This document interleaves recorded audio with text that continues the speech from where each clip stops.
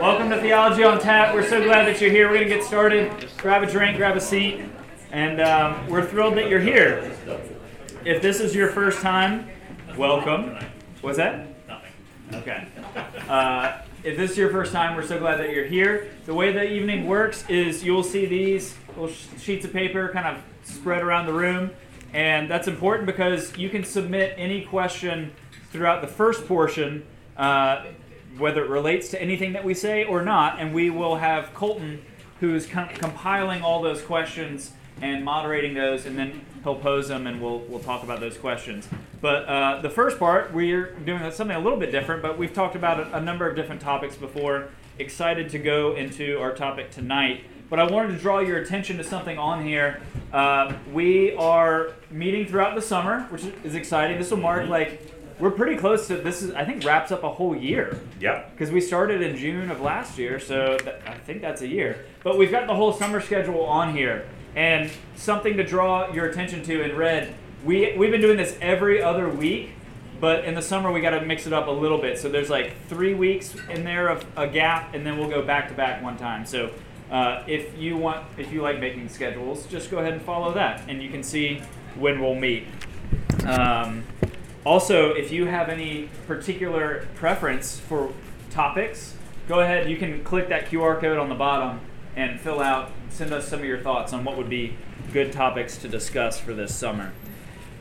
All right, Brian, you want to share kind of what we're doing tonight? Yeah, so one of the things that we have been talking about and that is really coming sort of from y'all is that a lot of times people will ask us if there's a really good book about something that they could read, or if there is a book that we were particularly shaped by or something like that. And so we decided, particularly since we're right on the beginning of summer, it would be a great time to talk about reading and talk about books that have really deeply influenced us. And we are hoping that if y'all have even 1/10 as much fun listening to this as we have had thinking about it and choosing books, you're going to be over the moon. But I also just want to put a caveat out there that this might end up having to be 2 parts because I'm not sure we're going to get through all that we would like to get through. So, but books are important because books are things that make us slow down. They make us engage, they make us focus in, and we enter into the world that an author is creating. And very often when that happens, there can be a sort of a soul interaction with what the author has said and the way that God has wired us. And so books literally can change us and shape us. And we live in a world that is much more oriented to technology than to books. And I think that is really sad. So we are making a bold assertion that we need to get back to more books. So. Amen. And there's no way that we're going to get through all of these. So we'll leave them up. If you're interested, you can come check them out at the end. But we're going to go for 20, 25 minutes and see what we get through. Yep. So you want to kick us off with a book that's impacted you? Yes. So. Is it C.S. Lewis? How did you know? So first book, Mere Christianity, and I'm sort of cheating because this is also a proxy for anything else that C.S. Lewis ever wrote. You should just read all of it because it's all amazing. But Mere Christianity is particularly close to my heart. Many of you know Mere Christianity was done originally as broadcast talks in the midst of World War II during the Blitz in London, and C.S. Lewis would come in from Oxford on the train, literally as London was being bombed, and where the BBC headquarters was one of their main targets because the Germans wanted to take out the BBC, and he would go into the studio and broadcast live, and they recorded the talks, and then they were transcribed into a book. And this book has been influential in leading thousands and thousands of people to Christ. When I was in college, I had just become a Christian right before I went to college. The end of my freshman year and pretty much all of my sophomore year was just a complete train wreck.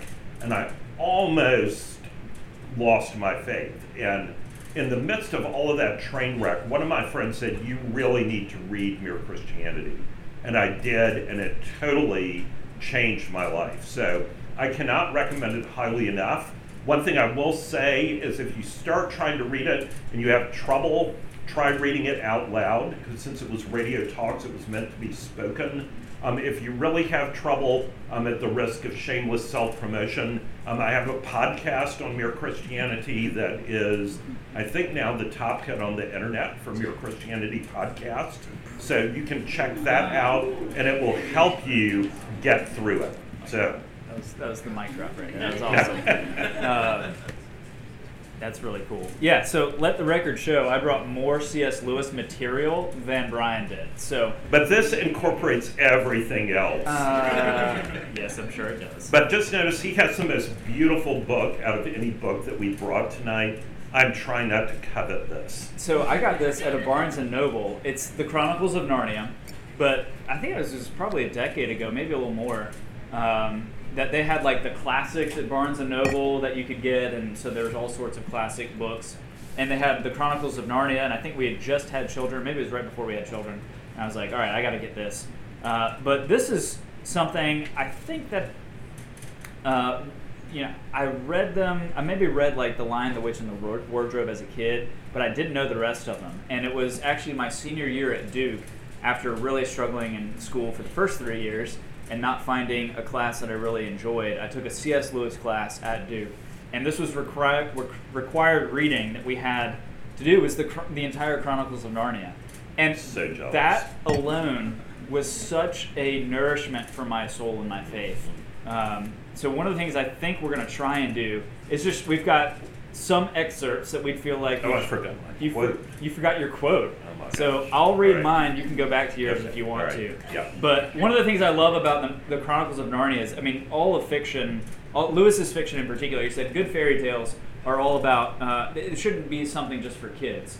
In fact, like really good fairy tale literature is something that gets better as you get older. And that's certainly I've found to be true for the Chronicles of Narnia, and particularly how just the way he uses fiction to describe scenes, the space trilogy, which I'm not a huge space trilogy fan, but his is so good, particularly in some of the biblical themes that he captures there. But this is one where like Aslan, the god figure, creates the world, and so I'll say this is kind of how he's creating Narnia. And I made Justin read this because it makes me cry when I read it. You can cry still, it's okay. In the darkness, something was happening at last. A voice had begun to sing. It was very far away, and Diggory found it hard to decide from what direction it was coming. Sometimes it seemed to come from all directions at once. Sometimes he almost thought it was coming out of the earth beneath them. Its lower notes were deep enough to be the voice of earth itself. There were no words. There was hardly even a tune, but it was, beyond comparison, the most beautiful noise he had ever heard. It was so beautiful he could hardly bear it. The horse seemed to like it too. He gave the sort of whinny a horse could give if, after years of being a cab horse, it found itself back in the old field where it had played as a foal, and saw someone who remembered it and loved coming across the field to bring it a lump of sugar. "God," said the cabby, "ain't it lovely?" Then two wonders happened at the same moment. One was that the voice was suddenly joined by other voices, more voices than you could possibly count. They were in harmony with it, but far higher up the scale. Cold, tingling, silvery voices. The second wonder was that the blackness overhead all at once was blazing with stars. They didn't come out gently one by one, as they do on a summer evening. One moment there had been nothing but darkness.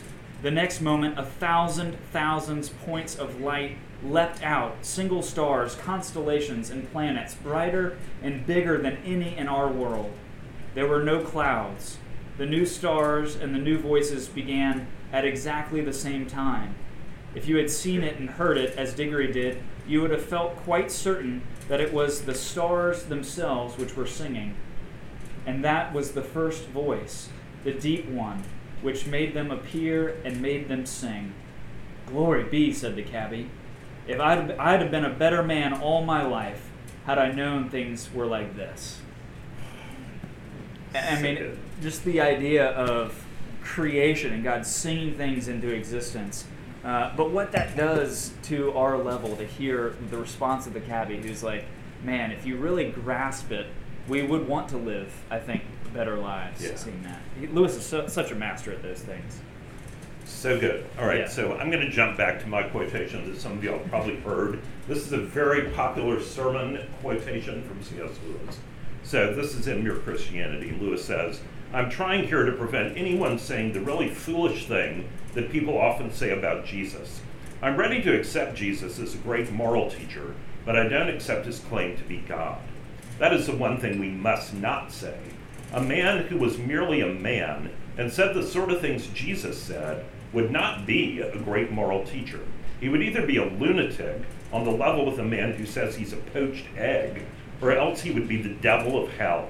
You must make your choice. Either this man was and is the Son of God, or else a madman or something worse. You can shut him up for a fool, you can spit at him and kill him as a demon, or you can fall at his feet and call him Lord and God. But let us not come with any patronizing nonsense about his being a great human teacher. He has not left that open to us. He did not intend to." I think that is just brilliant. It's classic Lewis. It's succinct, it's real, and it makes you think hard about who Jesus is. So he's so good, not just like with how he argues and the clarity of his thought, but to be able to write different genres the way he does is it's why we like him so much, Yes, I guess. exactly. Do you have a next book you want to look at? Oh, yes. So many books, so little time. So, not surprisingly, the next book, and again, this is a representative for a lot of other books, The Return of the King, the culminating book of The Lord of the Rings, starting with The Hobbit, The Fellowship of the Ring, The Two Towers. How many of y'all have watched the movies of The Lord of the Rings? All right, the movies are awesome. How many of y'all have read the books? Okay, that's pretty good. If you have not read the books, but you've seen the movies, please read the books. The books are incredible. They're one of the great works of English literature, and they are imbued all through the book with this whole sense of the way that God has ordered the world, some of the most profound writing about friendship, about beauty, about self-sacrifice, about every virtue of the Christian faith is found in these books in a way that is absolutely astounding.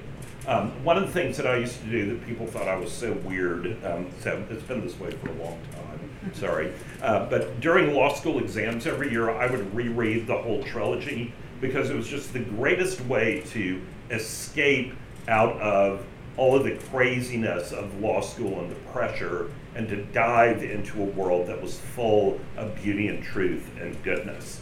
And so I could read chapters out of these books, but two things. So first one, this is a quotation from Gandalf. "It is not our part to master all the tides of the world, but to do what is in us for the succor of those years wherein we are set, uprooting the evil in the fields that we know, so that those who live after may have clean earth to till. What weather they shall have is not ours to rule." And again, that is just classic Tolkien. You could expound on that for ages, but just the providence of God is just shining forth in that. And then this great line from Thorin Oakenshield in The Hobbit that is a deep truth that our culture needs to hear and that we're living into a little bit in Theology on Tap. "If more of us valued food and cheer and song above hoarded gold, it would be a merrier world." Oh, I love that. We read The Hobbit to my children this past summer, and they absolutely ate it up. That's why I started reading this again. It was last summer. Yeah. Reading the Narnian Chronicles and then The Hobbit. So I can't wait to read the rest of The Lord of the Rings because I haven't. It's going to be good, though. It's going to be good, I promise. I'm happy to lend you mine if that'll help. I have them. I bought them. Okay, all right. All right, another book that, getting off Lewis and Tolkien, as hard as it is, one person that has been, he's more modern, he's still alive today, is Tim Keller. And I had a hard time, there were a number of books that Tim Keller wrote and sermons that he's done that have been an influence on my life. But the way he expounded the parable of the prodigal son was something that really impacted me, because I grew up going to church, and I thought, why wouldn't God love me? I'm a pretty decent person. And so I'm going to read just a little bit of the way he talks about this parable. One of the big twists on it, which I had no idea. I knew about the younger brother who gets all the inheritance and runs off, right? That was an idea of sin that I could understand. But the older brother is really the punchline to the whole parable. So listen to what he says. He says, in the first act of the parable, in the person of the younger brother, Jesus gives us a depiction of sin that anyone would recognize. The young man humiliates his family and lives a self-indulgent life. He is totally out of control. He's alienated from his father, who represents God in the story. In Act 2, however, the focus is on the older brother. He is fastidiously obedient to his father, and therefore, by analogy, to the commands of God. He is completely under control and quite self-disciplined. So again, I related a lot to that. So we have two sons, one bad by conventional standards and one good, yet both are alienated from the father in the parable. The father has to go out and invite each of them to come into the feast. So there is not one lost son in this parable, there's actually two. But the second act of the parable comes to an unthinkable conclusion. The storyteller deliberately leaves the older brother in his alienated state. The bad son enters the father's feast, but the good son, the older brother, will not. The lover of prostitutes is saved, but the man of moral rectitude is lost. And Jesus doesn't simply leave it at that. He gets even more shocking. Why does the older brother not go in? He gives the reason. He says, because I've never disobeyed you. The older brother is not losing the father's love in spite of his goodness, but because of his goodness. It's not his sins that create the barrier between him and his father. It's the pride that he has in his own moral deeds. How could this be? The answer is that the brother's heart, both the two ways of life they represent, are much more alike than they first appear. The younger son, he chafed at having to be partake of his father's assets under the father's supervision. He wanted to make his own decisions and have unfettered control of his portion of the wealth. How did he get to that? He did it with a bold power play, a defiance of community standards. But the older son does it by being socially good, basically. And the two sons, he says, were ultimately after the same thing. They were after controlling the father's assets. And I had never thought about the idea that, well, basically, sin is not just this outward thing that looks bad, but a position of the heart that just wants to manipulate God for our own ends. Yeah. And I think I kind of botched the last part of that quote there, but that was that whole book, I mean, I'm sure it's a series of sermons, but the whole book about the parable in Luke 15 is so good. So good, yeah. Highly recommend, yeah. All right, cool. So, to jump back lots of years, this is a little book that was written long ago in the 4th century. Probably most of us are not reading a lot of things written in the 4th century, but you will notice one very important thing about this book. What is that? It's short. Summer reading, everybody read The Red Badge of Courage because it was short. So this is probably the shortest book that will be on our list tonight. It is On the Incarnation by Athanasius. It is absolutely awesome. It is written in a very approachable way, and it is all about helping us re-embrace a sense of wonder at the great miracle that God became man and walked on this earth and allowed the crucifixion to happen and then was raised from the dead by God's power. It is incredible, and it has if you have really great vision, you'll see that there is an introduction by C.S. Lewis to this that's been published separately as an essay called On Reading Old Books. But this is an absolutely fabulous book, and I just wanted to share one quotation to give you an idea of it. So it says, our Lord did not come to make a display. He came to heal and to teach suffering men. For one who wanted to make a display, the thing would have been just to appear and dazzle the beholders. But for him who came to heal and to teach, the way was not merely to dwell here, but to put himself at the disposal of all those who needed him, and to be manifested according as they could bear it, not vitiating the value of the divine appearing by exceeding their capacity to receive it. It is just a brilliant book that will get you fired up about the incarnation. It's a great book to read in Advent, which is our liturgical season that's the preparation for Christmas. I love the beginning of that book too. It's an introduction or forward?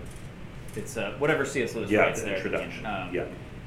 And that's one of the things you'll notice. What we've brought is a mix of new books and old books. And so I brought St. Augustine's Confessions, which has got that famous line. It's the first of its kind by like 1,000 years, Yeah. where it's an autobiographical, sustained prayer for the whole time. And it does get pretty complex towards the end, but the first half of it, I would say, is really, really good. So what's the famous line? The famous line... That, "O God, make me chaste, but not yet"?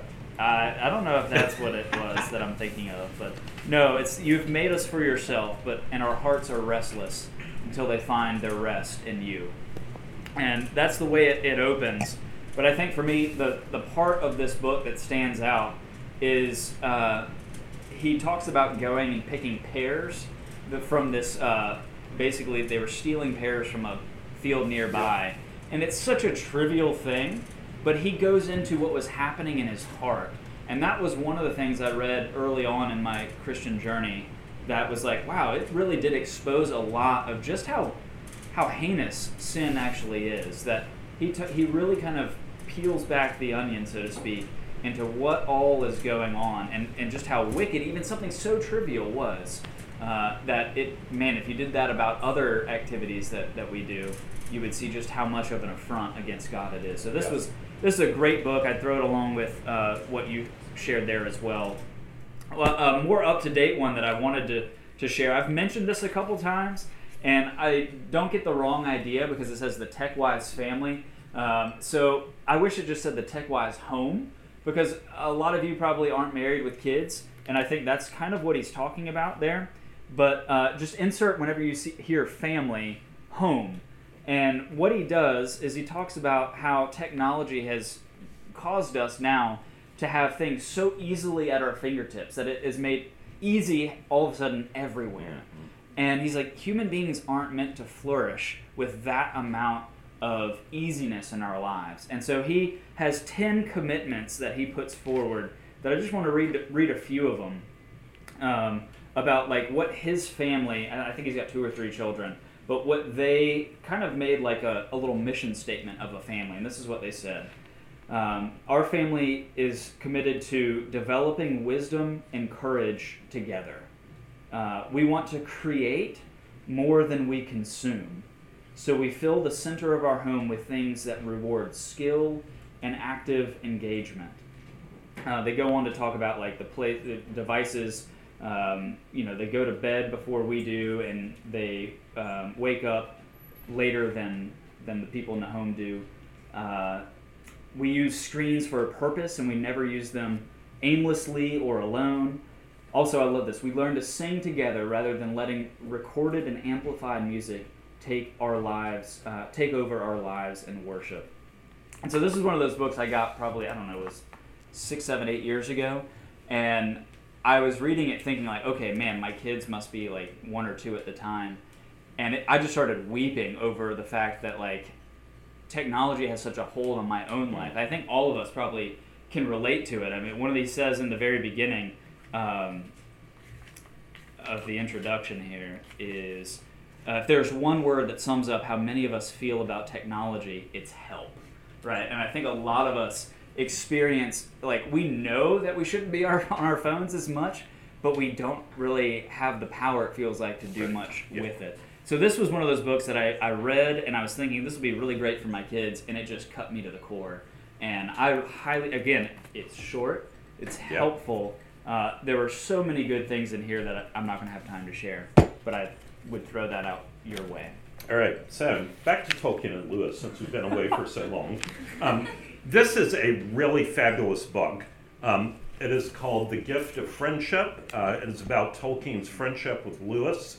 And even though it's about Tolkien and Lewis, it really is much more about Christian friendship and about the amazing way that Tolkien and Lewis called each other's gifts out, and without one another and without the sharpening and the commitment and accountability that was in their relationship, they would never have written the things that they wrote that literally changed the world. And this book is written by a guy named Colin Duryea, who's a good friend of mine, who has forgotten more about the Inklings than most people have ever learned. He's just a genius. And I wanted to just share a little quotation about this from the book. Tolkien and Lewis rejected what they saw as the restless and continual quest for originality by modern writers. They believed that freshness in stories comes from reawakening what is already there in God's created world, not from creating something out of nothing. Meaning was to be discovered in God's created world, not to be created by mankind without him. G.K. Chesterton speaks of the way children are normally not tired of familiar experiences. And this they share in God's energy and vitality. He never tires of telling the sun to rise each morning. The child's attitude is a truer view of things, and dipping into the world of story, adults can restore such a sense of freshness and wonder about the world. Lewis says the child does not despise real woods because he's read of enchanted ones. The reading makes all real woods a little enchanted. And so it's a great book. If you want to figure out how to go deeper in friendships, it's a great book to read. So I commend that to you. I also want to commend another author who, should have been an Inkling but wasn't. A woman named Elizabeth Goudge, which probably nobody in here has ever heard of. Has anybody in here ever heard of or read anything by Elizabeth Goudge? All right, well, do yourself a favor and get acquainted with her. She was a brilliant woman. She was the daughter of the Regius Professor of Divinity at Oxford. She never married, but she led a joyful and vibrantly Christian life. She wrote theology, she wrote poetry, she wrote fiction. And I want to just read a little thing from a literary professor about Elizabeth Goudge. Why do I like Elizabeth Goudge? Her books draw me into another world. They are imbued with the sense of God and the wonder of his creation, the wonder of his salvation and providence. They spur me on to self-denying love, courage in suffering, faithfulness in relationships, discipline in obedience, and joy in God's world. Her writing is lyrical and full of spiritual insight. I finish her novels with quotes and ideas I want to reflect on further, and with a deep sigh of regret that comes at the end of a good book. And then a quote from Goudge herself. She says, I believe that as this world becomes increasingly ugly, callous, and materialistic, it needs to be reminded that old fairy stories are rooted in truth, that imagination is of value, that happy endings do in fact sometimes occur, and that the blue spring mist that makes an ugly street look beautiful is just as real a thing as the street itself. So the book I would commend to you is called The Dean's Watch. It was written back in the 1950s. It is a beautiful chronicle of a number of people in an English town trying to live out their faith in Christ. And the thing that I love about Elizabeth Goudge is she has that rare gift that Tolkien and Lewis both have about writing about people who are good and writing about goodness in a way that's not trite and that's interesting, where you care about the characters. Writers will tell you it's much easier to make bad people interesting than it is to make good people interesting. But Elizabeth Goudge is really, really gifted with that. All right, so I think we probably need to wrap up. My last one, we've tried to cover a bunch of it. We've got theological works, we've got old works, we've got practical works, we've got autobiography, fiction stories. this is a biography of somebody when I read in college. He was a missionary who died early in life, named Jim Elliot. And many of you, have you heard of Elizabeth Elliot? Yeah, a lot of folks. Yeah. So this is a biography of Jim Elliot. A lot of it is his journal entries. It's called The Shadow of the Almighty. And it's just one of those, I think, reading Christians who've gone before us and who really have a vibrant sort of faith. I was really encouraged reading and really wanting to live like these people did. And so just a couple quick ones that were in this. She says of him that he sought the help of older Christians in learning to live for God. And there were occasions where when he asked them to pray with him. Of one of these, he wrote, "I had fellowship in prayer with Brother Harper and discussed the things of God. A happy experience it was. God, I pray that you would light these idle sticks of my life, that I may burn up for thee. Consume my life, my God, for it is thine. I seek not a long life, but a full one, like you, Lord Jesus." He's also one of the famous quotes that says here on the front, "He is no fool who gives that which he cannot keep in order to gain that which he cannot lose." And it was so true because he gave his life as a missionary in South America in trying to share the gospel with unreached people. So that was just something that captured my imagination and wanted me to spur me on. So Shadow of the Almighty, Life of Jim Elliot. Good stuff. So good. Do you have one more? I'll do one more. This is a little out of the box. This is a big, heavy book, but it is fantastic. Brothers Karamazov, Fyodor Dostoevsky. A lot of people are intimidated by Russian writers, but when you read this, you will think, how did this guy get inside my head? I mean, it is absolutely amazing, the degree of spiritual and psychological perception. It is a profoundly Christian novel, and I'll just read you one little quotation since we're running out of time. "The man who lies to himself and listens to his own lie comes to such a pass that he cannot distinguish the truth within him or around him, and so loses all respect for himself and for others. And having no respect, he ceases to love, and in order to occupy and distract himself without love, he gives way to passions and coarse pleasures, and sinks to bestiality in his vices, all from continual lying to other men and to himself." And then this. "The world says, you have needs, satisfy them. You have as much right as the rich and the mighty. Don't hesitate to satisfy your needs. Indeed, expand your needs and demand more. This is the worldly doctrine of today, and they believe that this is freedom. The result for the rich is isolation and suicide. For the poor, envy and murder." And since it's kind of dark, here's a hopeful one. "Be not forgetful of prayer. Every time you pray, if your prayer is sincere, there will be new feeling and new meaning in it, which will give you fresh courage, and you will understand that prayer itself can be an education." I love, Dostoevsky is great. So good. Well, that was so much fun for us, and You have no idea if that how was really strange boring, we just were. sorry about that, but we enjoyed it. How are we doing on questions? We've gotten quite a few questions. If everyone could take a minute to submit any last-minute questions or like those that you would like to hear answered, that would be much appreciated.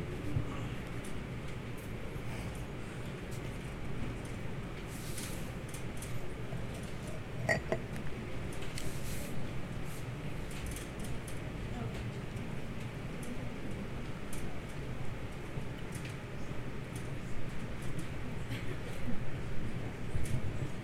feel like we could have got going for another hour.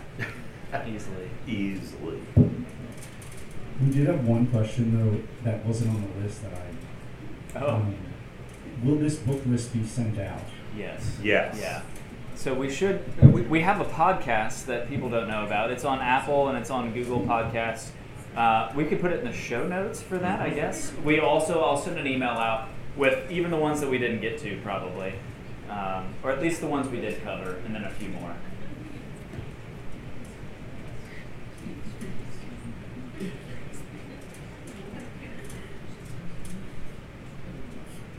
Okay, first question. There must be some funny questions. Any examples of books not written by authors with a Christian worldview that have impacted you significantly and you would recommend? Yes. Sure, yeah. So there are a lot, actually. I think there are a lot of authors that write who are not Christians and who are not writing from a Christian worldview, but because natural revelation is part of what Scripture teaches, people who are not Christians can still see truth, or sometimes their error can be so bold that it's actually encouraging to read because your response to it is, that's crazy.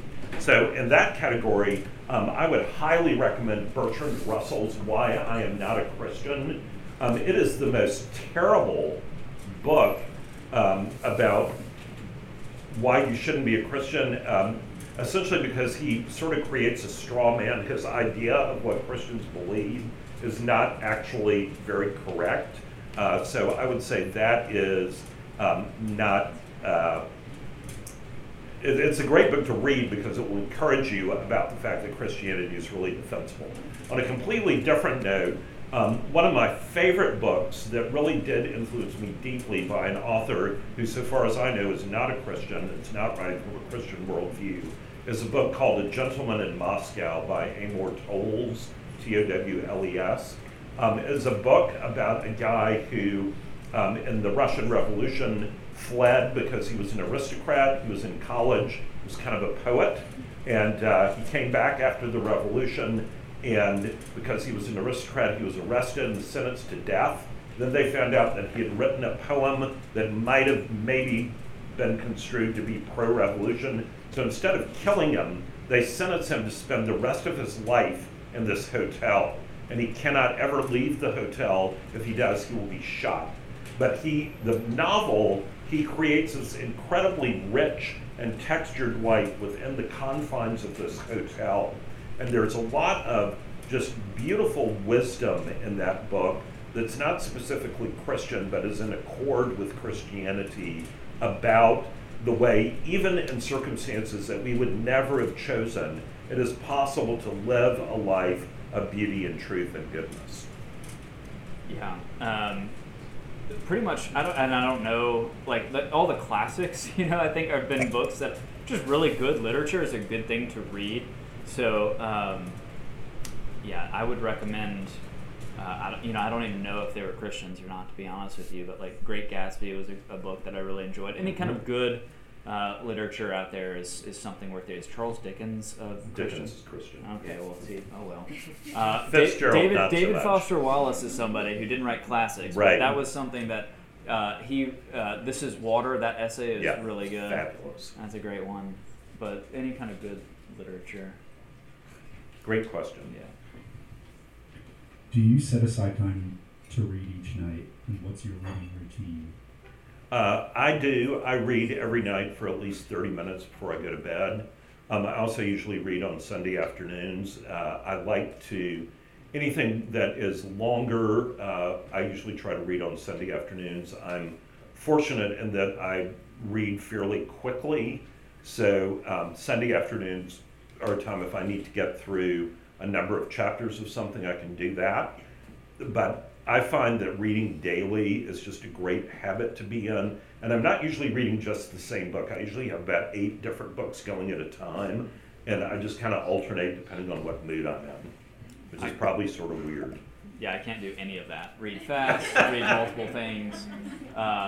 So my life's just crazy. And compared to that, like probably the most scheduled reading I do is to my kids at night, which has been great because I've gone through Tolkien and Lewis and some really good stories, I guess. But no, it's seasonal. So summer, I'll really go through a lot of good stuff. I'm excited for some things this summer that I'll read. And yeah, it just kind of comes. I don't really have my schedule. I would love.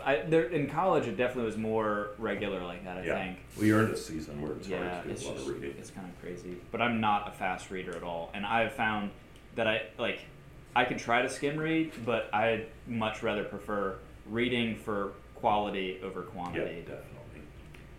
But that's me.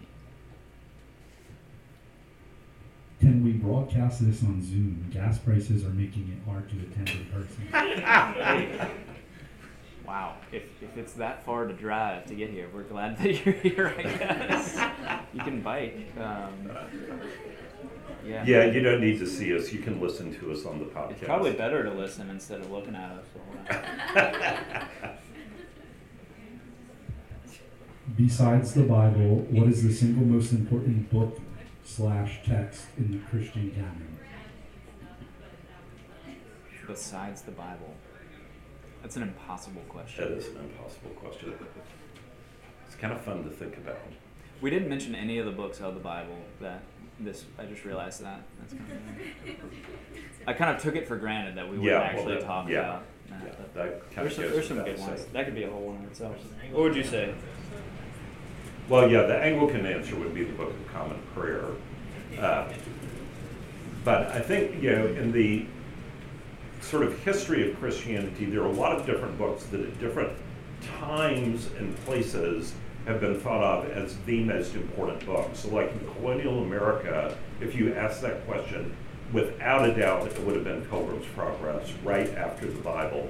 If you'd asked that question in the era of chained libraries in the 12th and 13th century, people would have said The Consolation of Philosophy by Boethius. But those are things that change with different seasons. Yeah, what he said. I don't know. Are there benefits of reading actual text versus only listening to audiobooks? I think so. It slows you down, right? Because I'm not a fast reader, but I think that's something. There was did you see the study that was done about? There was some study, I think, that was done about benefits of reading as opposed to just listening. Yeah. Do you know what that was? Well, one of the benefits is retention. You don't retain things that you just listen to very well. But I think one of the benefits of actually having a book in front of you rather than just something stuck in your ear is that you can slow down, you can go back and reread. One of my favorite books that is, again, I don't think this guy's a Christian, but it's called Soldier of the Great War by Mark Halperin, who is an absolutely brilliant writer.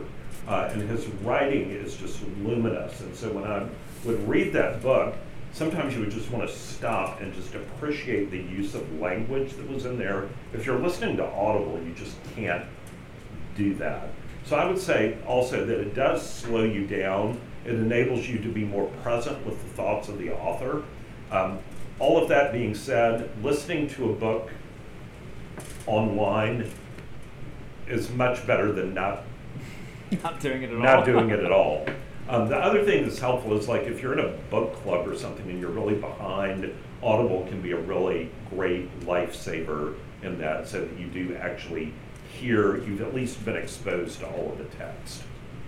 Yeah, I had a long commute a lot in grad school, and so I listened to so many things on tape, and I'm grateful for that because I could have been doing other things, and I found that I actually could really listen well and retain a lot of it. But without a doubt, if you're looking for like retention, and especially if some of the stuff I read like makes arguments, right? And so like following the train of thought, which is I think something that we've by and large lost today across a generation because of technology. Like to be able to know where you are by holding a physical tactile thing, right? Like really helps not just knowing kind of where you are, but also following the train of thought too. Absolutely. In that. Yeah. Great question. Can you provide blankets or sweatshirts next time? Hey, could be really hot outside, I know that. It does get cold in here. Bringing a light jacket's a good idea. First world problems. Yeah. What book would you recommend for dating relationships? Oh, man. That's a really good question. This is going to sound really weird, but I think one of the best books you can read that will give you a framework for dating is Tim Keller's The Meaning of Marriage, because it takes our whole cultural understanding of male-female relationships and takes it out of the messed up framework that it's in and puts it back into a biblical framework. So if you understand what marriage is about, that can help inform your understanding of dating. Yeah, that's a good, I mean, that's kind of the dating, I think, from a Christian perspective, is you're looking to be married eventually. It's not a permanent status that you find yourself entering into, basically, is not the design of dating, I don't think. So finding out, okay, marriage, reading about that is good. I'd also say read things on friendship. Yeah. You had a book here on friendship, but there's other books that are really good on friendship. And learning how to just be a fellow human being in a friend relationship is probably more important than any book on like how to be a good boyfriend or girlfriend. Yeah. The 5 Love Languages is another book that's really good, not just for dating or for marriage, but also for friendship or just within your family. Understanding the different ways that people are wired and how we express and receive love, that would be really helpful also.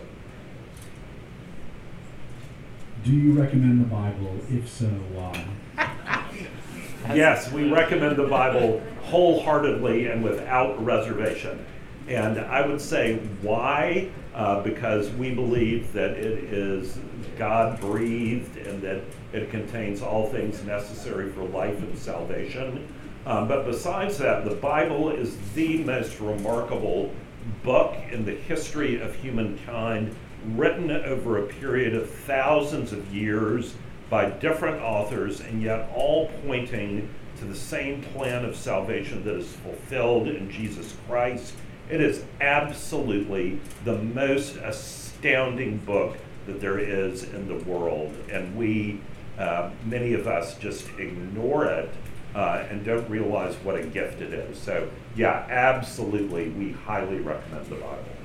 And a lot of the books that we've shared are trying to understand what the Bible teaches, and they have thoughts, extrapolating on what the Bible is actually saying. And so that you can pick up any one of these books and you're not going to necessarily hear God speak. You can pick up the Bible and you're guaranteed, from the Christian perspective, to hear God speak to you.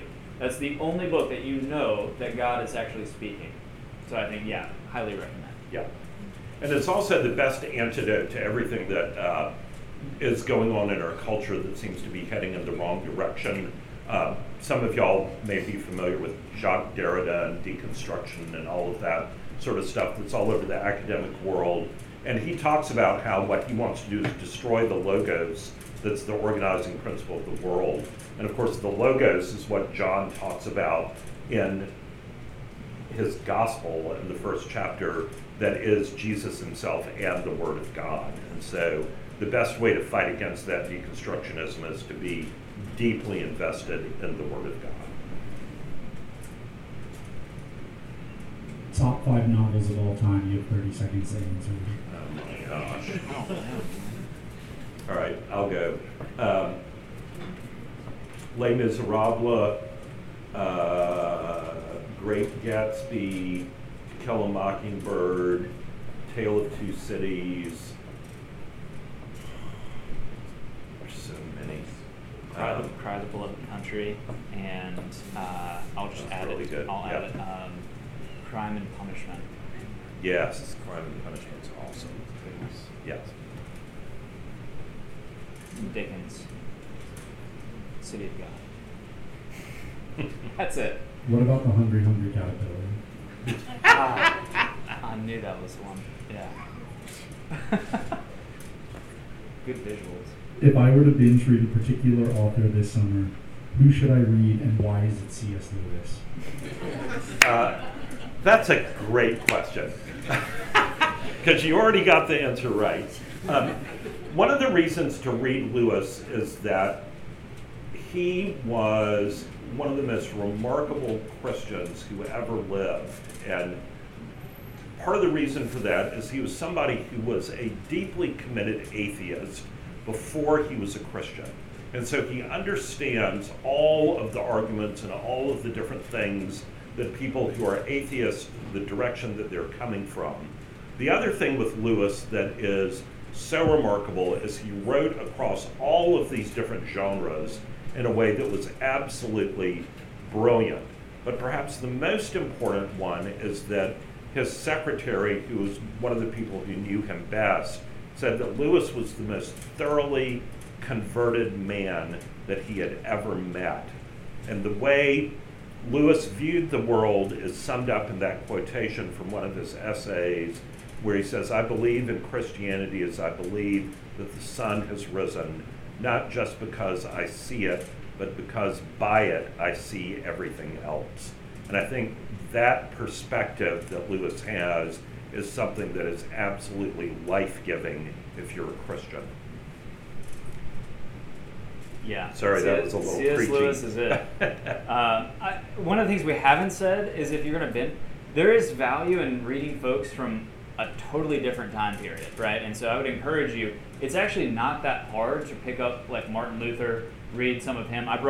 Just because last week somebody asked about free will and predestination, I brought John Calvin's Institutes up here. You'll find these things that are hundreds and hundreds of years old far easier than you expect.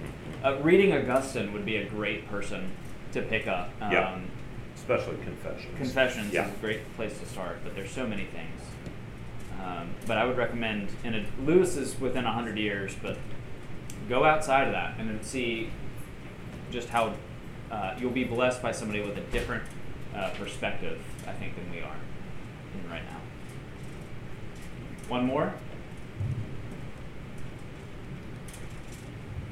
Thoughts on banning books, particularly in the current context of school curriculums and access through academic and public libraries? That is a minefield of a question, but it's a good one. So I think that it depends on where you're talking about the banning. I do think that one of the things that is a big issue with banning books is in schools. And there are two very different and completely opposite points of view about this. Some people think that children should be able to read absolutely anything that has ever been written. And I know people like this who hold to that point of view. I am absolutely at the other end of the spectrum. I believe that the innocence of children is something that as adults we are called to protect and we are called to guard. So I think reading things that are dark and perverse and evil should not happen in terms of things that are being endorsed or required by schools or included in school libraries for people that are under the age of 18.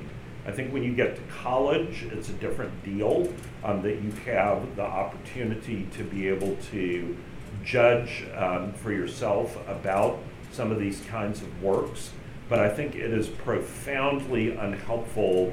I remember when my daughter was in 9th grade, she was required to read, and I forget the name of this book, but it's essentially a book that is about 10 people that meet on a rooftop who are all up there because they're planning to commit suicide. And that's not helpful when you are a 9th or 10th grader struggling with all sorts of emotional things and you don't have any kind of framework or guidance. It used to be that when you were in school, things that you read were things that encouraged you in virtue, encouraged you in developing your gifts, things that highlighted people who had overcome the odds and lived lives that changed the world. That kind of reading, I think, is much more appropriate than things that are dark and perverse at school age. Are there any other places that you would be, so it sounds like under 18 in schools, that's probably not wise to just have anything go. Are there other places that you would envision the banning of books being okay? Not as much. I'm a big believer in free speech. I think free speech is really critically important. I think anytime that something is required of people, that becomes a little more problematic. But I think free speech and having literature that is available for people who are adults, that is reasonable. Yeah, no, I think I agree with everything you said. I think because I deal with college students a lot, I think it's really important. I think one of the books that I didn't bring, the coddling of the American mind talks about, particularly the last 6 years, the basically restriction of speakers coming to college campuses, and the idea that colleges are a marketplace of ideas, and we are at that point like expected to be able to engage in free thought and speech, and the best ideas should bubble up to the top. Yes, absolutely. But when it comes to children, I agree wholeheartedly with you. I think that's spot on. Good question. Yes, this was indeed. fun. You have? Oh no, I thought you were going to say something. Thanks so much for coming. We'll be back in 2 weeks. And if you need book recommendations, we're always happy to oblige. Feel free to come and check them out. We'll be around and stick around, hang out. All right, thanks for coming. Thanks.